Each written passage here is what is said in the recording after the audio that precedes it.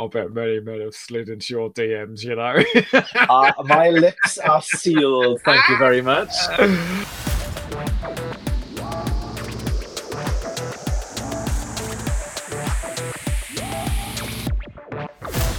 Hello and welcome to Who Gives a Flux, a Doctor Who podcast. My name is Mike and here is part 2 of my conversation with Joe, who has had the very difficult task to choose an honourable mention story, a dud episode and a stud episode for each of the new Who Doctors. In part 1, Joe chose episodes for the 9th, 10th and 11th Doctors, as well as his top Doctor Who studs, which is just fabulous. And here is part 2, where Joe and I continue our chat, jumping on in to the Peter Capaldi era. Well, shall we move on to number 12? Yeah. Mr. Capaldi's time. I think Peter Capaldi is probably the strongest actor to have ever played the Doctor. And Oh, I also 100%. think he's the actor that was saddled with some of the trickiest writing. And so I don't think he's the strongest Doctor, but he's certainly the strongest actor. Yeah, yeah, I know what you mean.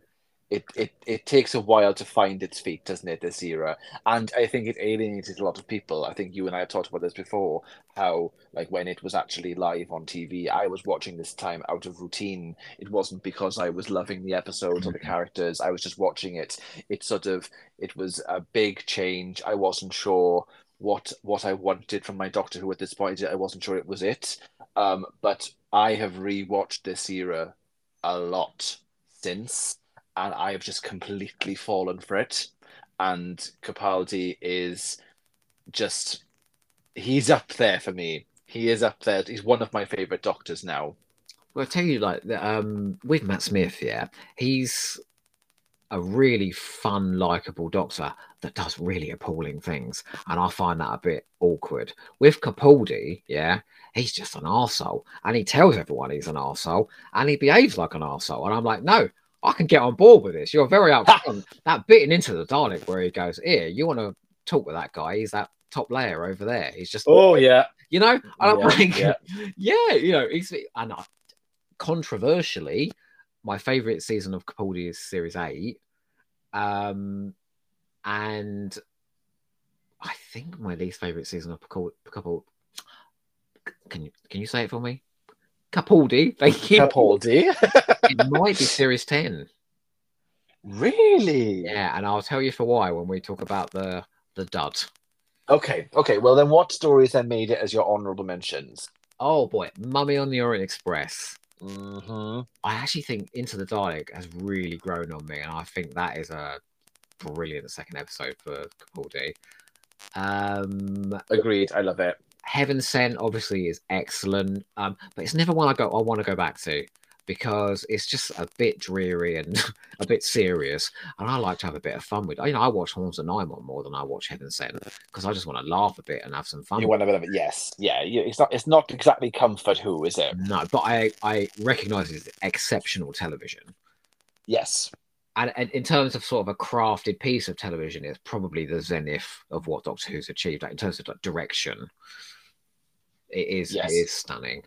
And there are certainly some bangers in Series 10 as well. Well Enough Time, The Doctor Falls should have been Capaldi's last episodes. Oh, 100%. And I think Thin Ice is really underrated as well. I really like Thin Ice. Yeah, same. Love Thin Ice. Good. There's like some good choices. Nothing from Series 9. Oh, interesting. You know, Series 9 is a bit tricky, isn't it? Because it really does swing the two ways. Like, I quite like The Girl Who Died, but I really hate The Woman Who Lived. I quite like the first part of The One Under the Water, but I really hate the second part of that. Oh, okay. I quite like the second part of the Dalek two-parter, but I really hate the first part. So I'm like a pendulum in that scene. Yeah, you're swinging back and forth. Wow. I mean, I love Heaven Sent, and I think Hell Bent is an abomination. So, like, it's a tricky year for me. I think it was a tricky year in general, but that was very, very interesting. So, in that case, then, what's the episode that is the least liked for you then from the Capaldi era? I think Series 10's The Lie of the Land is my least favorite Capaldi episode. Okay, so this is the monks. Mm-hmm. Is this the middle one? It's the last one. It's the last one. Oh, okay, okay. So why? What? I think I know why. Okay, but you have to tell me why. Well, it just don't work, does it? It doesn't work as an episode. It don't work as the climax to that 3-part story. We learn nothing at all about the monks. We get a horrendous love conquers all ending for the 900th time. It has that appalling. It's the worst scene where the Doctor convinces Bill to shoot him, and then that's what I in was space thinking. about it. Like, how did we ever get there? I don't know how we got there. It's not great. I don't know. The problem I have with this is that monk trilogy is like a stone that weighs down the middle of that season, and I think you've got a really good first 5 or 6 episodes, and we're on a roll again, and we've got a lovely companion in Bill, great support in Nardole. We're telling some fun stories again. You know, we're having some fun with Doctor Who. And then that hits, and all momentum is lost in that season. And then you're saddled with Empress of Mars, the Roman episode. Yeah. And the whole season is just gone completely awry. But the worst episode is this. It is just a mess. It's not satisfying. It's not fun to watch. And you know, this is like the linchpin of the season. It's a 3-parter in this season, and it just doesn't work at all. It's not very memorable, is it? And you know, a lot of people say Series 10 is the best. Actually, if you go back and sort of look at all the episodes, maybe half the episodes are pretty good to great, and half the I think there's a freshness in the air about Series 10, and it's one people go back and go, yeah, this is fresh, and this Doctor Who's great again. But actually, you sort of study the episodes, and there is it's a bit drafty. It's a bit dropped. I do know what you mean, especially with the momentum with those monks, because Extremis is quite interesting. The idea that we're seeing the not hallucination. That's not what it is it? The simulation. Yeah. You know, I think Extremis is fabulous. I think, and that's quite interesting. I don't really like the pyramid at the end of the world, the second part. Boring. I struggle with that. Nothing happens, and it's just sort of. Oh, it could have been a few scenes as part of Extremis. Choice, isn't she? I'm going to sell out the entire planet so the Doctor gets his sight back. Yeah, this is very strange. It's very strange. Yeah, and we've got to remember, this is the season as well where Stephen Moffat chose to blow a hole in the companion's chest. I mean, was he having a bad time? I think he was, though, wasn't he? Yeah, I think he lost a parent that year. And I think he was actually, there's talk that he was rewriting The Lie of the Land in the hospital. Oh, flipping heck. Yeah, so there are probably reasons why this goes awry. But yeah, like I always go with a lot of promise because Extremis is really good, and it's the law of diminishing returns with that trilogy. Do you know what would have been quite interesting if Extremis had happened as part of the series run, and then we never saw the other 2 parts because we know the Doctor would have saved the day because now he has the information. Oh, that would have been lovely, Mike. Wouldn't we could have done something more fun instead? Exactly. We wouldn't have needed those 2 episodes because they wouldn't have anything to gain from them. I get what you're saying. Spent a lot of time and money making those episodes instead. Yeah. Interesting. And I get where you're coming from. Fair. So in terms of then, well, give us your Studley man first. Well, of course it's going to be Anselin from Battlefield, isn't it?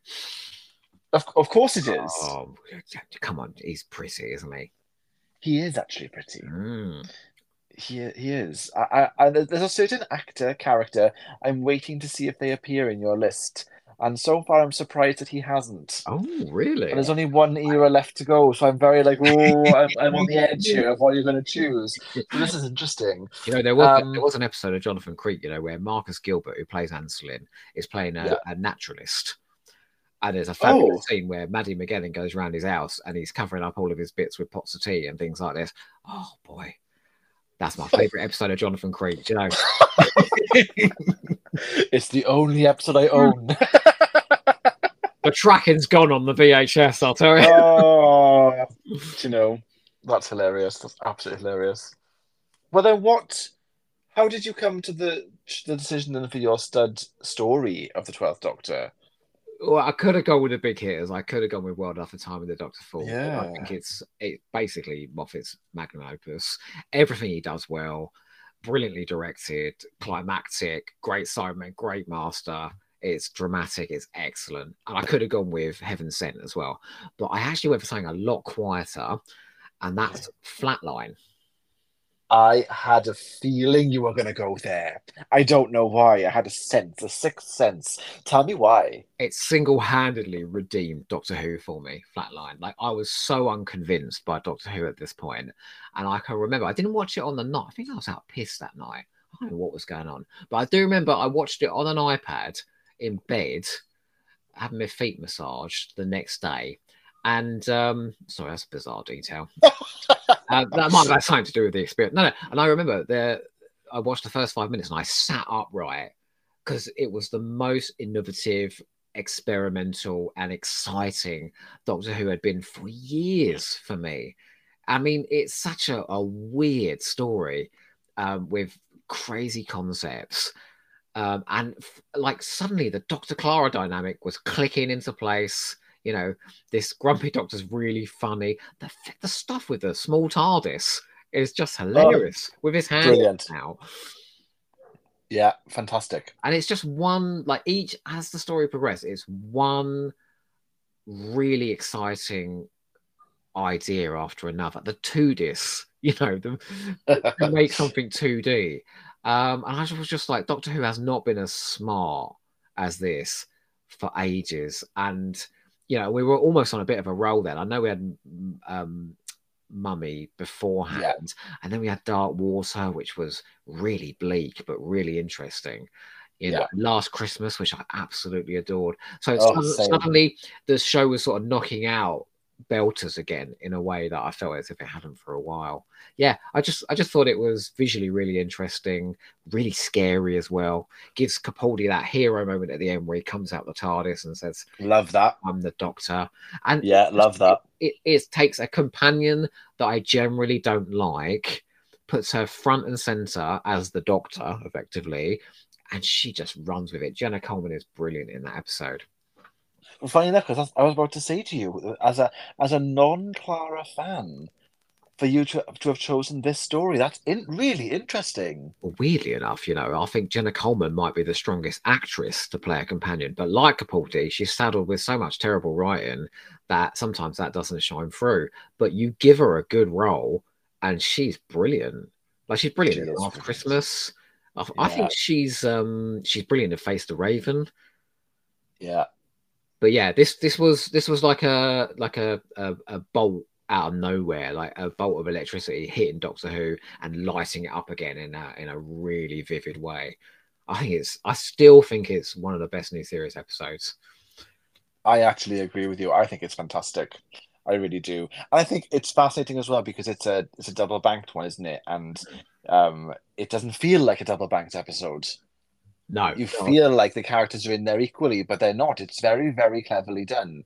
I don't know if you follow the writer on Twitter of this episode, but he has recently released the original first draft of this script for everyone to read. Oh wow! And his first draft as well of the Mummy on the Orient Express.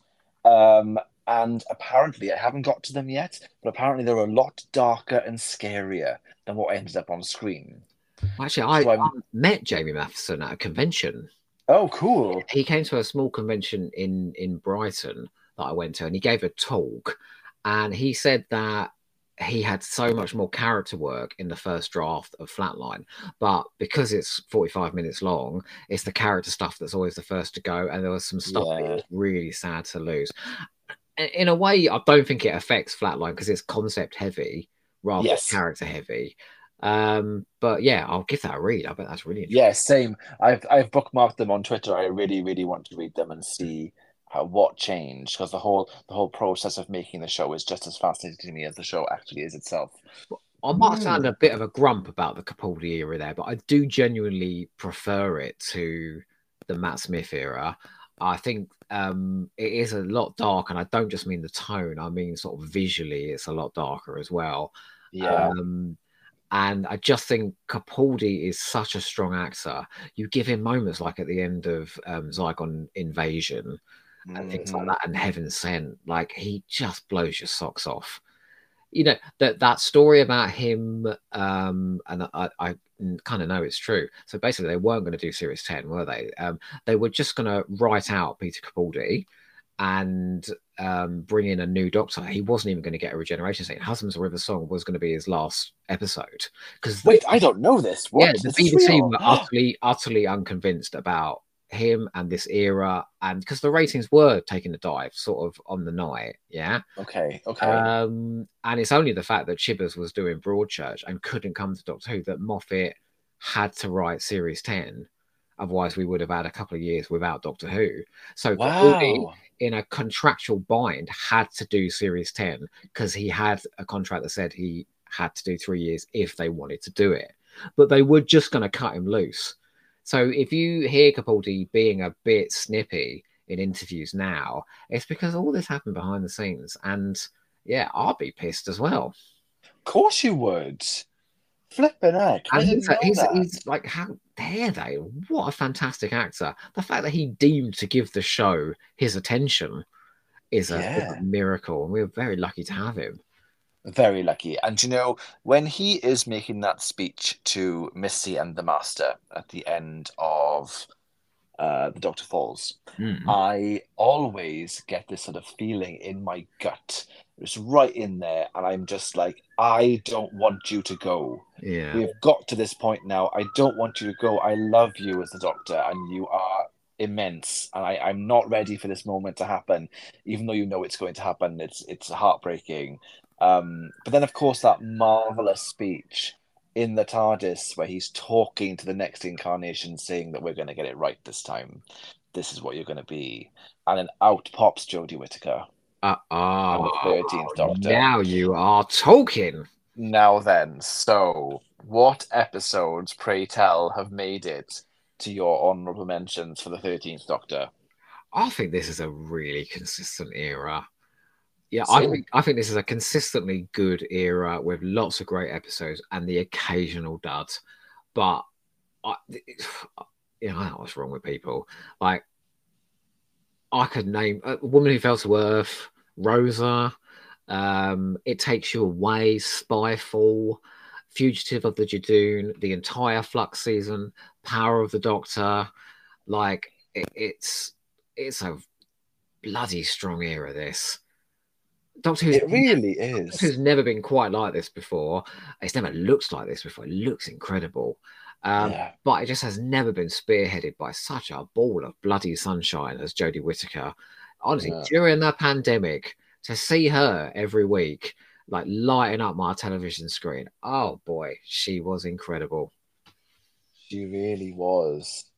She really was. It still kind of fascinates me that people just didn't get it. I know we're all different. I know we all have different tastes, but the joy that's on the screen and in her performance, I don't know why that isn't as infectious in everybody as it was for me. No, and you know, I don't.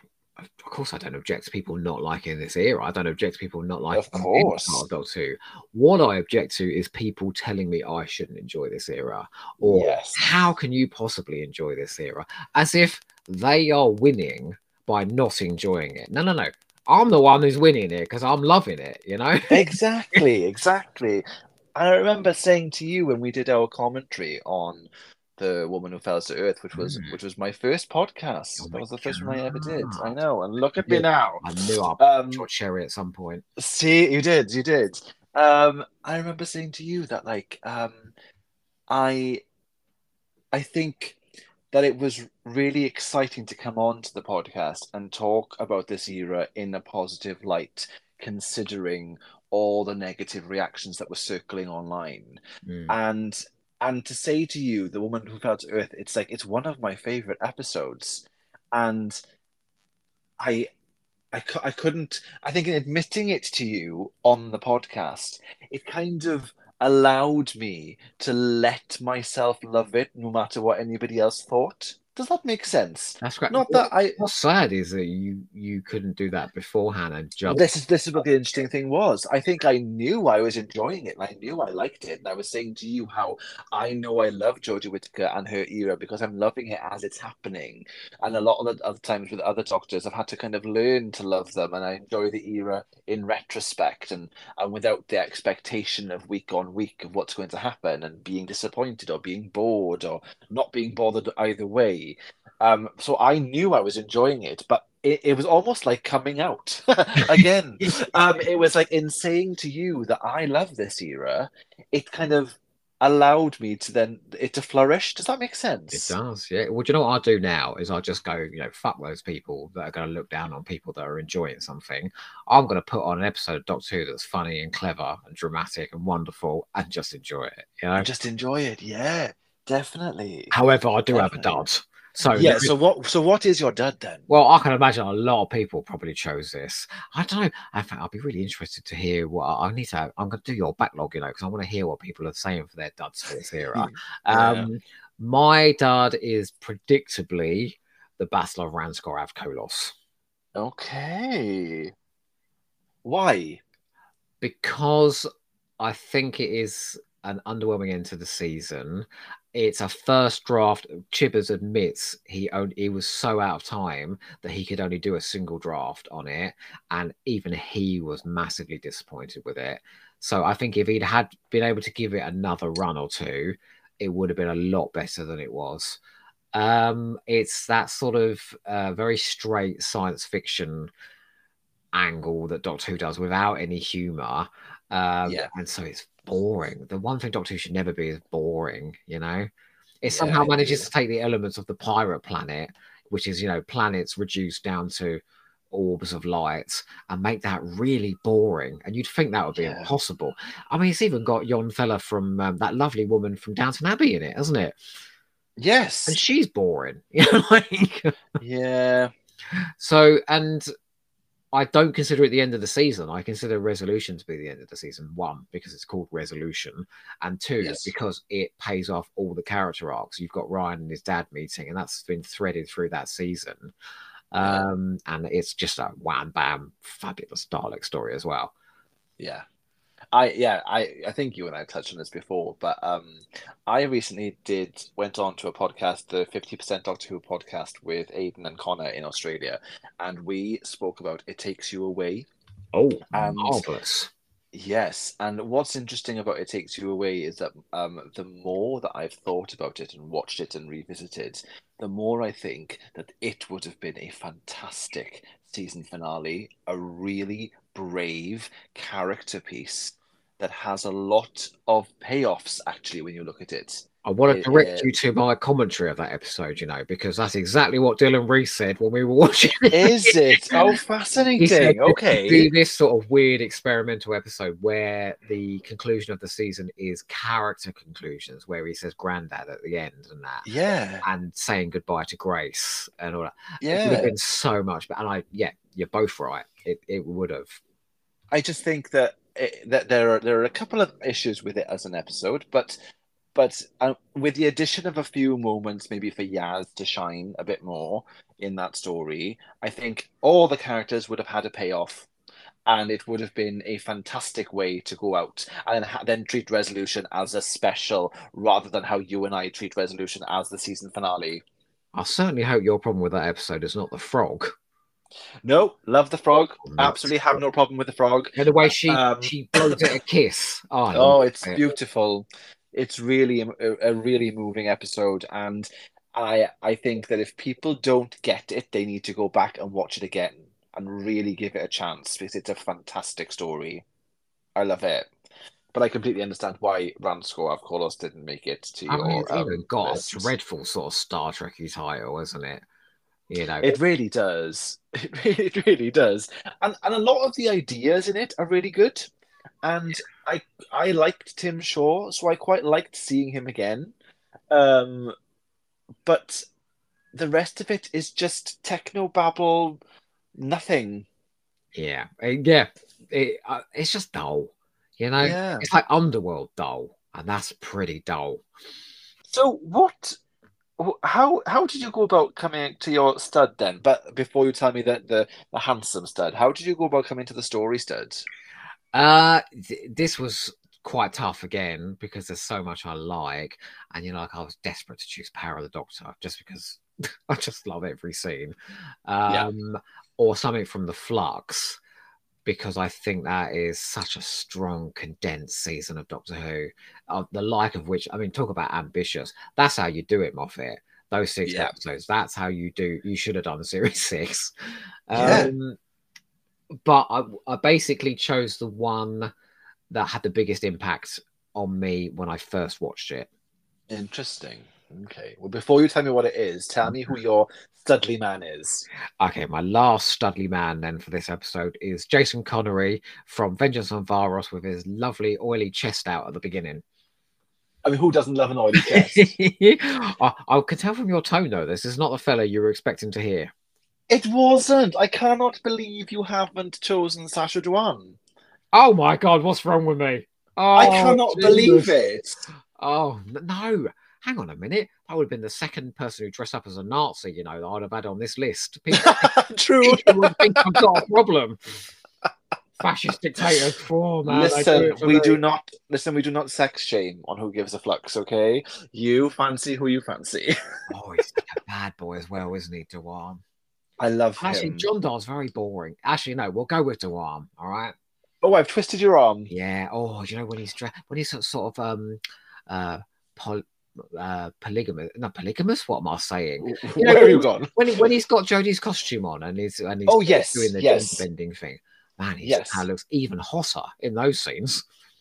I feel like he can wear anything. I know. He's got a bit of a look. Yeah, I thought that's right. That's why I was surprised he wasn't on your list. Well, he is now. Well, he is now. He made it right there at the end. He made it. And which story made it to the top of your list? Perhaps surprisingly, my stud for Jodie Whittaker's era is Demons of the Punjab. Oh, it's a marvelous episode. I adore the Hartnell historicals, and we're leaning into that in a big, big way. Like serious, frightening history again. Yeah. Scenes where the horses come along in slow motion at the end, I've really felt a palpable sense of danger for those characters. Yeah. It's beautiful again. It highlights Jodie Whittaker at her best, the bit where she gives the wedding speech. I love the fact that she's there the night before the wedding, having the henna tattoo done on her hand and things. It's stuff that only a female doctor could do, is be involved in the night before the wedding with all the girls. Yeah. I think the performance of good grief, I can't remember the man's name now. The performance of the main and protagonist, the fellow who dies at the end, he's terrific. It's Prem. Is it Prem? Prem, that's it. Yeah. Yes. He is fantastic. The bit where he goes out and confronts his brother. It's proper Sunday night drama being done on Sunday for Doctor Who. Beautiful. The sort of ITV drama that you'd have with a massive budget. I don't know where they filmed that, but it looks gorgeous. Stunning. But yeah, and for me personally as well, I lost my mum that year, and that is talking about sort of capturing souls of people that have died and remembering them in a really sort of powerful way. And I burst into tears, when his soul goes into the machine and rises up with a beautiful, I'd lost my mum. I was in a really emotional space, and an episode that was saying that sort of thing was going on, it just really moved me. It was completely different to anything we'd had in the new series before. Before we were doing those sort of celebrity historicals, weren't we? Sort of popcorn history. This was real history, and it was dangerous and it was ugly. I just thought it was fantastic. It is fantastic. Sometimes when the show does the kind of wacky aliens who aren't actually the villain and they're doing a good thing, and that humans are the villains, sometimes they overdo that. But this felt like it was pitched just perfectly. Well, the partition of India is something that we just don't talk about in England. We don't teach our No. kids in school, and I think it's No. we're a bit embarrassed, if I'm honest, of Probably. our old Empire days when we went out and there's still a few people that wish we were still there now. I think Terrence Dicks used to say, oh, remember our old Empire days, somewhat tongue in cheek. Yes. When we were off civilizing the world, in inverted commas, but it manages to boil that really serious part of history and tell it through these few characters in a family in a way that's very relatable to the people watching. Yes, That's really clever. That's really clever writing. And actually, as well, having this parallel now, so with Father's Day and Yaz not doing what Rose did, just shows Yaz's just as a better companion. She's selfless rather than selfish, isn't she? Yes, she is. And isn't her nan great as well? She's only into I love her nan. Oh, I wanted more of her nan. I actually wanted more of Yaz's family, and in general, I think they would have been lovely to have seen a bit more of through the whole show. But what we did see is fantastic. Where she goes, and you're my favourite granddaughter. My nan used to do that as well. Yeah, of course.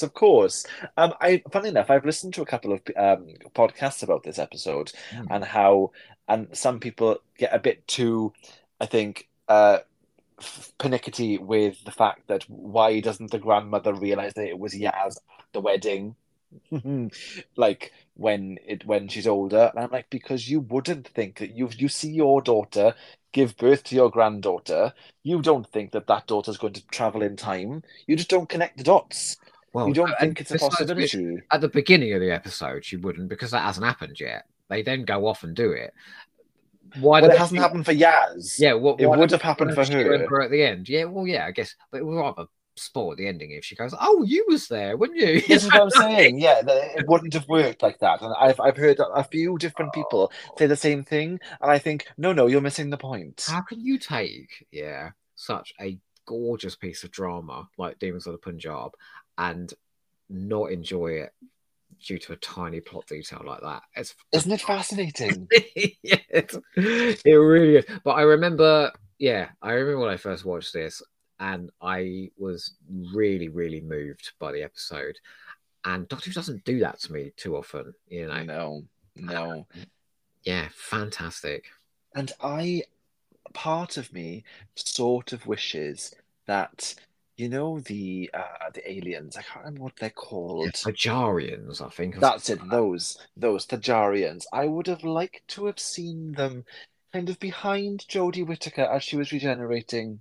Just there, witnessing it. Yeah. Because it just because she was there and they had an impact on each other, and it would have been quite nice. I know that she doesn't die. It's not quite a death, but it would have been a nice little kind of nod to this marvelous story. But as well, it belies that thing that people say about Jodie Whittaker not being a powerful doctor. That scene in Rosa when she's on the bus and she realizes she's got to stay there as a white woman and falls her into that situation, the look on her face, and then the scene at the end of Punjab when she has to walk away as that man is shot. It's really powerful stuff. And we're not doing history powerful. Like Let's Kill Hitler with River Song and a gun going off to a gay bar mister. That bullshit. We're not doing that. We're doing proper history and proper drama. Oh, it's so good. What a good choice. Well, thank you very much. A fantastic choice. Actually, this is a fantastic list. End of the World, Midnight, Vincent and the Doctor, Flatline, and Demons of the Punjab. That's hell of a list. What a season of Doctor Who that would be. That would be phenomenal. Good grief. But it's interesting to note there are as many sort of close second places as well. I think people that write off the new series are missing some of the best ever Doctor Who. Oh, 100%. I feel sorry for those people. I do, because the amount of, like I said earlier, the amount of joy that I've had watching the Chibnall and Whittaker era. I kind of like as well that it exists as a capsule by itself with the same cast, the same composer, the same look, and it's going to exist forever in its own little bubble. And I feel like, I hope that as we go forward, people will look back at this era and actually realize how good it was, and, Oh, and, it's and get to already share in that started. love. I've been listening to some Yeah. podcasts lately as people that wrote it off have gone back and rewatched it and are really enjoying even episodes that they really hated and saying, God, there's some really good stuff in it. I think when it isn't Doctor Who now, the pressure's off and you can let yourself just enjoy what it is, you know? Yeah, I completely agree with you. With that expectation taken away, you're allowed to just enjoy it. You allow yourself to just enjoy it. And that's I can't wait for that time when everyone's like clamoring to see more Jodie Whittaker. And I'm like, yeah, I'm already there, bitch. I want her back. It's such a funny thing, isn't it? Because I completely agree with you. But just the saying, allowing yourself to enjoy something, it's so bizarre, isn't it? It is bizarre. It is bizarre. But you can't help but be influenced by not just what's going on around you and if you are on Twitter and things, but like that expectation that we have of what a season of TV is meant to look and feel like, and how the build up and the leading to a big epic finale and a massive payoff for this character, or someone's leaving, someone dies, whatever, then we move on and the story starts again. That's just ingrained in us, and it has been since 2005.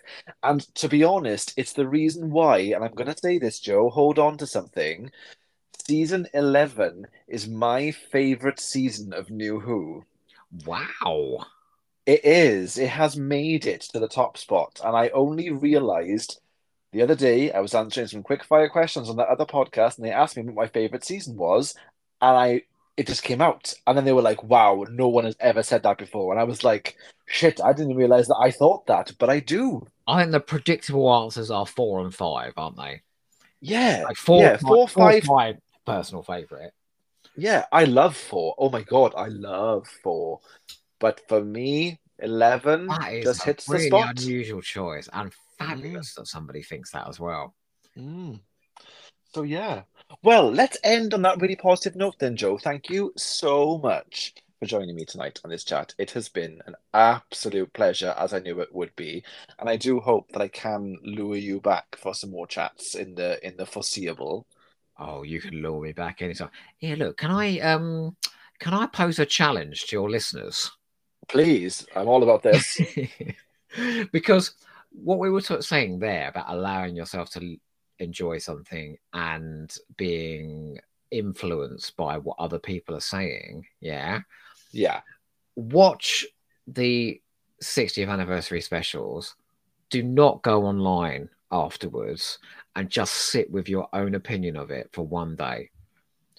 I think it would be a different experience than going online and just seeing what and going with the flow, because that tends to happen, doesn't it?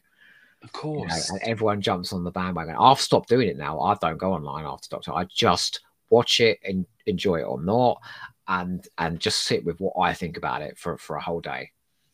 That is absolutely excellent advice. I love that. Don't be a sheep. Don't be a sheep. And don't think about the woolly rebellion that's going to be coming, but just don't be a sheep. Don't go with the crowd. Be like Mike and I. Exactly. Joe, where can people find you online?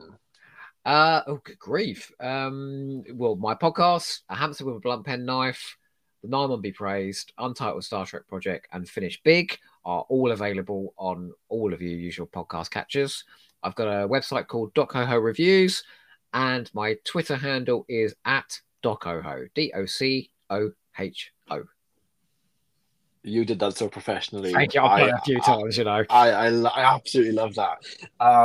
Okay, so listeners, what did you think of Joe's choices this evening? Did he get lost down a very dark rabbit hole, or did he hit a hole in one? See what I did there? Either way, do you know what they're going to do? You know what they're going to do, don't you? They're all going to start singing Abigail's song at me from A Christmas Carol. That I hope not. I really hope not, for your sake. But I would really like to hear what everyone says. You can find me on Instagram and Twitter at WhoFluxPod. And of course, if you want to join me for a Duds and Studs chat, you know what to do. Slide on into my DMs. Joe, please say goodbay. I bet many men have slid into your DMs, you know. My lips are sealed. Thank you very much. But may I say, the title of your podcast, Flux, using that word, you've got so many double entendres in there. Yeah, that was the plan. You just asked me to say goodbye, didn't you? So goodbye, everybody. Thanks, everybody, for listening to this episode, and I will catch you on the next episode. Who Gives a Flux?